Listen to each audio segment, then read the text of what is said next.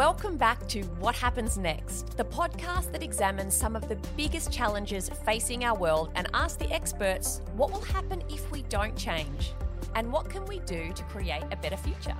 I'm Dr. Susan Carland. Keep listening to find out what happens next. The beauty of escapes, the beauty of accessing these extraordinary realms is that the experience is temporary.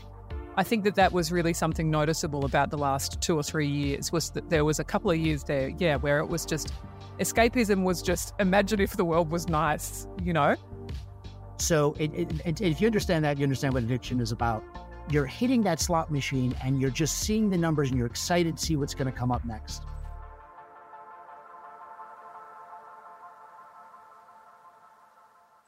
Let's start this episode with a quick trip back in time. We're going back to high school English class, where you've been assigned Aldous Huxley's dystopian classic, Brave New World. As you remember, of course, it's a book about a society called the World State, where escapism reigns supreme. In the London of Huxley's imagination, some 500 years from now, citizens are constantly consuming the mind-numbing drug Soma and distracting themselves with non-stop entertainment and diversions. As a consequence, they've sacrificed their individuality and lost touch with the harsh realities of the world. Look, there you are, writing a very insightful essay about the ways a society that prioritises pleasure and avoids discomfort will go downhill fast, and how you're sure it will never come to that in real life. Great work. I bet that will age really well. Okay, back to the future. Oh dear, I hate to say it, but I'm not sure your essay has aged well after all. It's never been easier to access entertainment and amusements. You can stream infinite movies and television shows to a device in your pocket or any screen in your home. You can connect with people who share your interests instantly online and start the world's biggest Dungeons & Dragons game. You can buy the next book on your to-read list and it's ready to go in your Kindle in seconds. And once you finish that one, you can immediately buy the next one, and the next one, and the next one. If reality gets a bit much, and let's face it, it is a bit much at the minute, you can tune out at any time. But is that a good thing? Today on the podcast, we're discussing escapism. Everyone wants to get away from it all sometimes, even if it's just to binge watch Married at First Sight. But what happens when you have too much of a good thing? Keep listening to find out what happens next.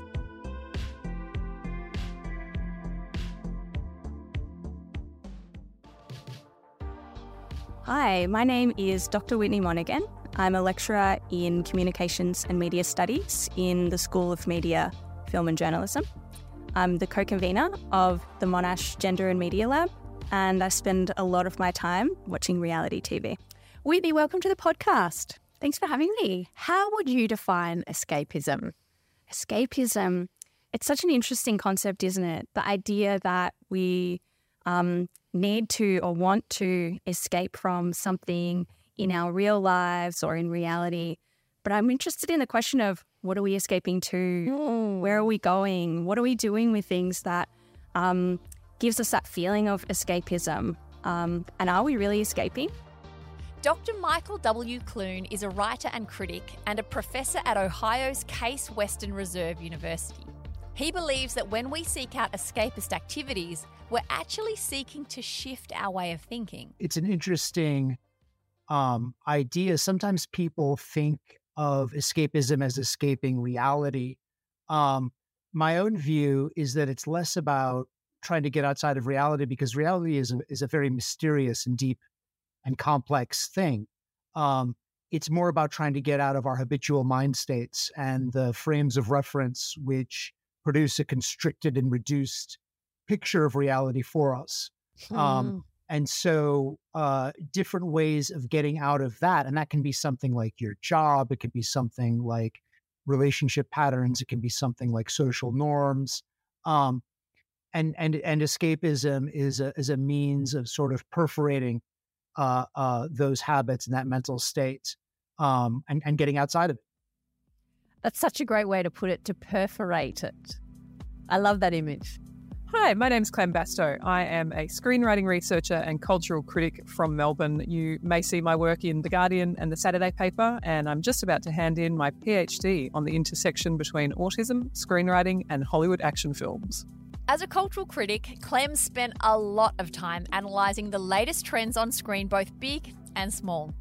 Given the state of the world recently, it's little wonder that our desire to escape is reflected in the content we consume. Sometimes we're looking for a better place than the one we really inhabit, and maybe even a better world entirely.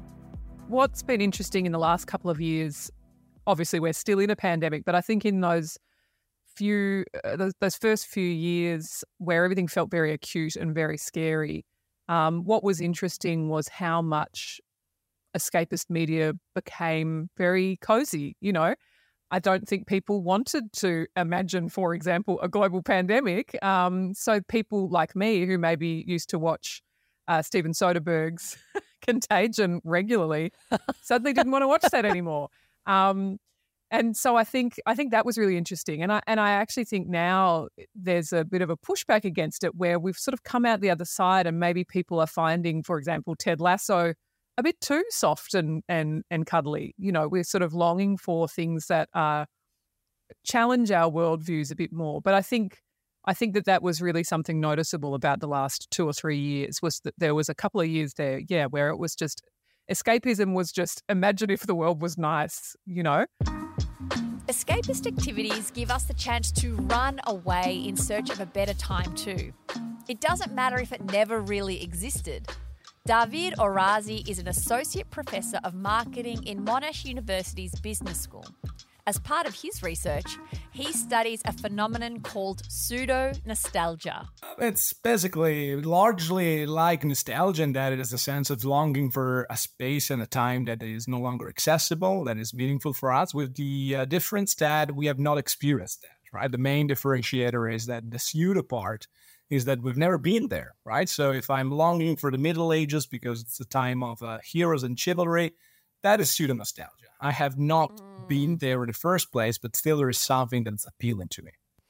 And so do you think that pseudo-nostalgia is a form of escapism? Partially, I would say, as every movement towards another place, it tends to be idealized. So again, the Middle Ages, it's something that we remember based on attributes that probably we seek. So we're not concentrating on the fact that we're pandemics and the average survival rate was very low. We are looking at the bright part of it. So in a way, we are trying to focus. I don't know if I'm disenamored about current values and we think, back in the days, everything was much more meaningful, much more heroic. There were opportunities. And so in a way, yes, we are trying to seek something that we miss in everyday life and escape into another era, another time that is more inspiring.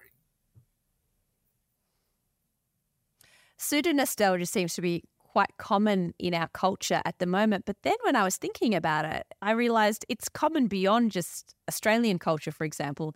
Not long ago, I was watching an extremely popular series out of Turkey that was, very lightly based on history, but it was phenomenally popular from Turkey to Pakistan. And what I've noticed that seems to unite all these pseudo-nostalgia approaches, I suppose, is that they're incredibly generous with the truth. It paints a very idealized form of what it would have been like back then. Is that your sense as well? Does pseudo-nostalgia seem to be very overly good? Yeah, absolutely. Because again, as a form of escapism, in a way, you want to escape in a better place, right? If you're bored, you want to go in a place that's more exciting. If you're dissatisfied, you want to go to a place in which something on offer is better. Even with Stranger Things, it's in the 80s. So everything that you see is like fashion, the flashy clothes, music, and great bands of the time like Metallica. But nobody tells you about like Tiananmen Square or the AIDS crisis or the fact that John Lennon was shot, right? You don't really... Yeah, there is a bit of that discourse about American Russia and the Cold War, but again, it's all reframed in a very heroic and single view, right? Like the Russians are the evil guys, so there's no leeway there. Everything is very heroicized and very narrative in that sense. If you listened to our Influencers episode earlier this season, you won't be surprised to learn that we're often seeking better people too, even if our relationship with them is only in our heads. Clem's experienced this personally. I often step back from my daydreaming and go, is it, perhaps I should just go and see my actual friends instead of like thinking about this world in which I'm besties with, for example, all of the actors whose work I've been watching constantly for the last 4 years doing this PhD. They're not my actual friends. And I had the same thing during the pandemic. During lockdown, we had ABC on so much. And I remember my partner at the time just having to kind of gently remind me it's okay if we go out, like, your friends at the ABC are not going to be sad if you don't watch the 7 p.m. bulletin. Michael Rowland will understand if you're not there. That's it. Our to-do lists are too long, our wallets are too empty, and our tempers are too short. And now, what's this? Mark Zuckerberg's releasing another app we have to learn about? It's too much. No wonder we want to all just get away from it all, even if it's just a Netflix marathon on the couch. But was Aldous Huxley right? Is this behaviour a slippery slope? What happens when our escapist tendencies go too far? For one thing, there's some internalised social shame we maybe experience when we indulge. It's interesting, isn't it? Because often when we speak about, I binge watched whatever for 6 hours on a Saturday and I feel so gross and I can't believe I did it and there's a bit of shame. But it's interesting because if I said to you I was reading an amazing book, I couldn't put it down, I read it for 6 hours straight, I would never say to you that I was binge reading. Like, this is just being immersed in a book, and no one would see that as a negative thing. Yeah, I think there is still so much baggage around television. From the moment it was invented, it was this, was it television that was the opiate of the masses, or has everything been the opiate of the masses at some point? I don't know. But I think it still has that baggage attached to it, that it's a sort of, it's a slovenly thing. And I think, the binge, to your point, the kind of negative connotations of binging is absolutely apt. It is seen as a kind of value-free activity. We also run the risk of not being able to return to reality as cleanly as we may have hoped. As part of his research, David studies live-action role-playing. For people listening who don't know, can you explain what LARPing or live-action role-playing is? Yes, so my great hope is that by now, after Stranger Things and a number of podcasts like Critical Role, everybody knows what a normal role-playing game is. But in a role-playing game, it's the classic game in which a bunch of people and friends gather around a table with character sheets and manuals. And as a matter of fact, I was actually playing Dungeons and Dragons, the original 2nd edition, yesterday, and simulate action using dice and other character sheets. And so it's like a choral narration, but everything happens in your mind. In live action role playing, we are replacing imagination, just like living the dream. So you don't interpret your character. You dress as your character, you don like a suit of armor, you have a sword, and you're playing with another 300 people in a castle.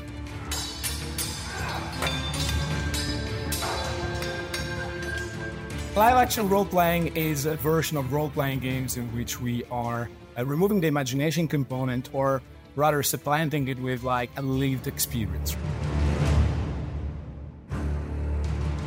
Right, so I'm embodying my character, I'm dressing and donning a suit of armor with a sword, and I'm playing in an evocative location. So probably a castle, if it's a medieval LARP, or a former movie set. Part of our research in Spain was in the desert of Almeria, in a Western Hollywood set. And you interact for 3 days as it was improvisational play, like improvisational theater, but everything happened physically. So the experience is different, it's more intense, is more visceral, and it allows you to explore aspects of yourself and your corporeality as well.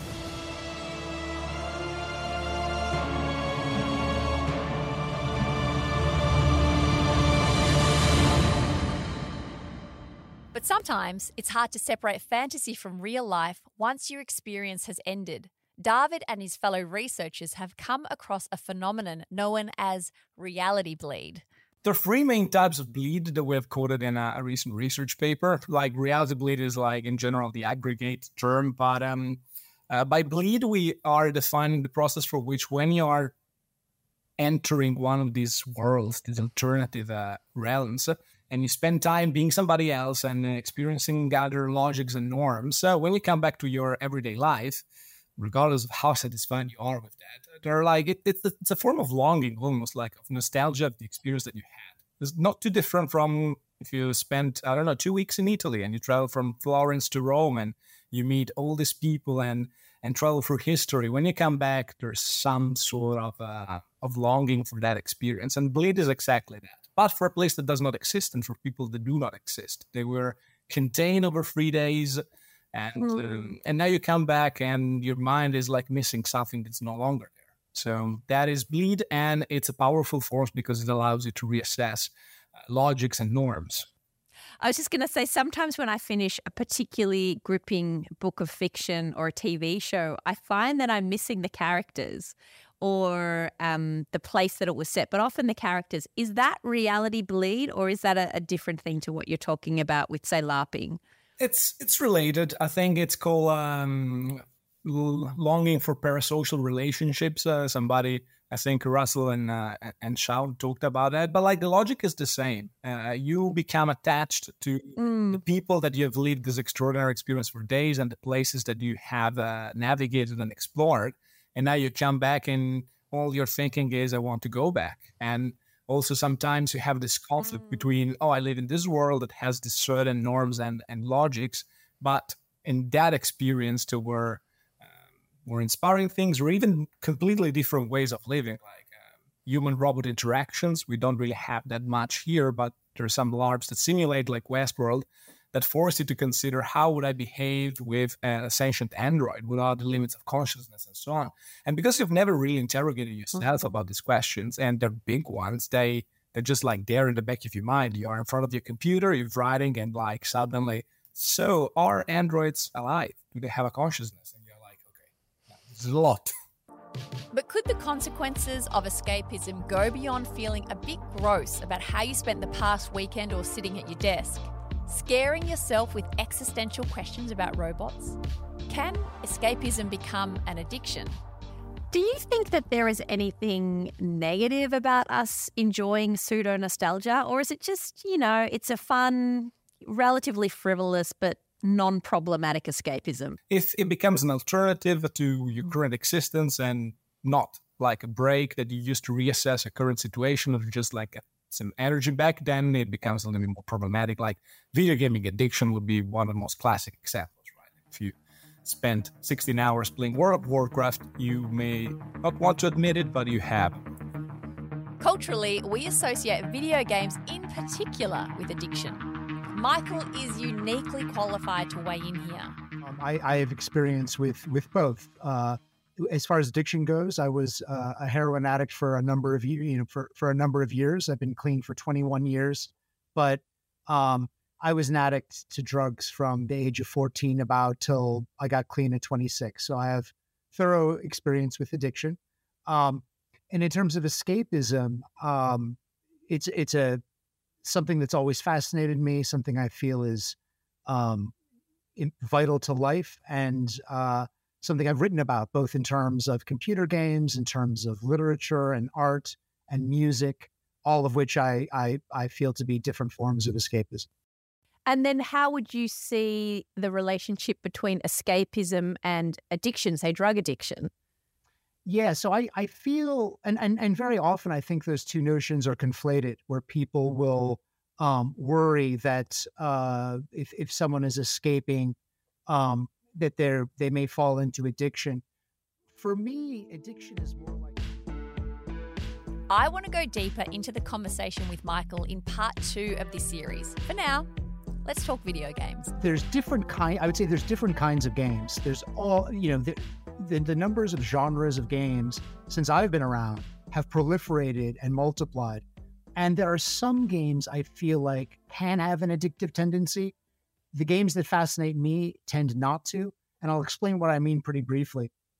There's some neuroscientific research that I find very persuasive based on my own experience that suggests that the most basic form of addiction is gambling. Just waiting for that little flash of something to appear, right? And there's a great anecdote about gambling addiction, which I think is fascinating. For the true gambling addict, when they hit the jackpot at the slot machine, they get depressed. Because what that means is it's going to be a wait and a delay before they can hit that slot machine again. So if you understand that, you understand what addiction is about. You're hitting that slot machine and you're just seeing the numbers and you're excited to see what's going to come up next.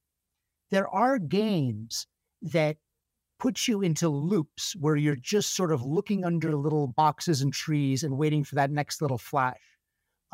Those kinds of games I feel can be addictive. The games that fascinate me, which we often call role-playing games, are games in which you there's a different world that's created and you explore the world through the game. And those games I don't find to be addictive. They operate according to quite a different logic. So while I would definitely hesitate to say that games as such are addictive, I think there are some types of games that do activate the same kinds of dopamine cycles that drugs and gambling can do. But I would say along that path, that desire for escapism, along that path, it's possible certain pitfalls can open up and certain kinds of escapes can decay into addictive cycles, right? So something, for example, many people like to use drugs recreationally, right? They might use, and I had friends who would use drugs, even hard drugs, once in a while, never get addicted to them. It'd be a little escape for them. Well, eventually, and it was like that for me in the beginning as well, but eventually it hijacked my brain, right? So that it was now, far from being an escape from the ordinary, it had imprisoned me in a far more constricting version of our habitual mind state, from which there was literally no escape until the police came in and locked me up, right? So I feel like many kinds of escapism have, and that desire for escapism has the potential to decay into an addictive pattern or cycle. So that's how I would think about it, at least from my own experience. So are we all lab rats frantically hitting a button until we get our next dopamine hit? And was Huxley right? Are we headed for a not-so-brave new world full of brain-dead couch potatoes? Next week on What Happens Next, we'll talk about the upsides of stepping outside reality. Just for a moment. Thank you to all our guests on today's episode, Dr. Whitney Monaghan, Dr. Clem Bastow, Associate Professor David Orazi, and Professor Michael W. Clune. You can learn more about their work by visiting our show notes. We'll be back next week with part 2 of this series. Hey listeners, we love your 5-star ratings and reviews. Keep them coming. Tell us what you really think about a topic, or just let us know the last episode you listened to. Your feedback makes a difference. Why just listen to the podcast? Visit Monash University's YouTube channel to see a video version of What Happens Next. You can also watch this episode on Monash Lens. Visit lens.monash.edu. Check the link to listen now. Thank you for joining What Happens Next.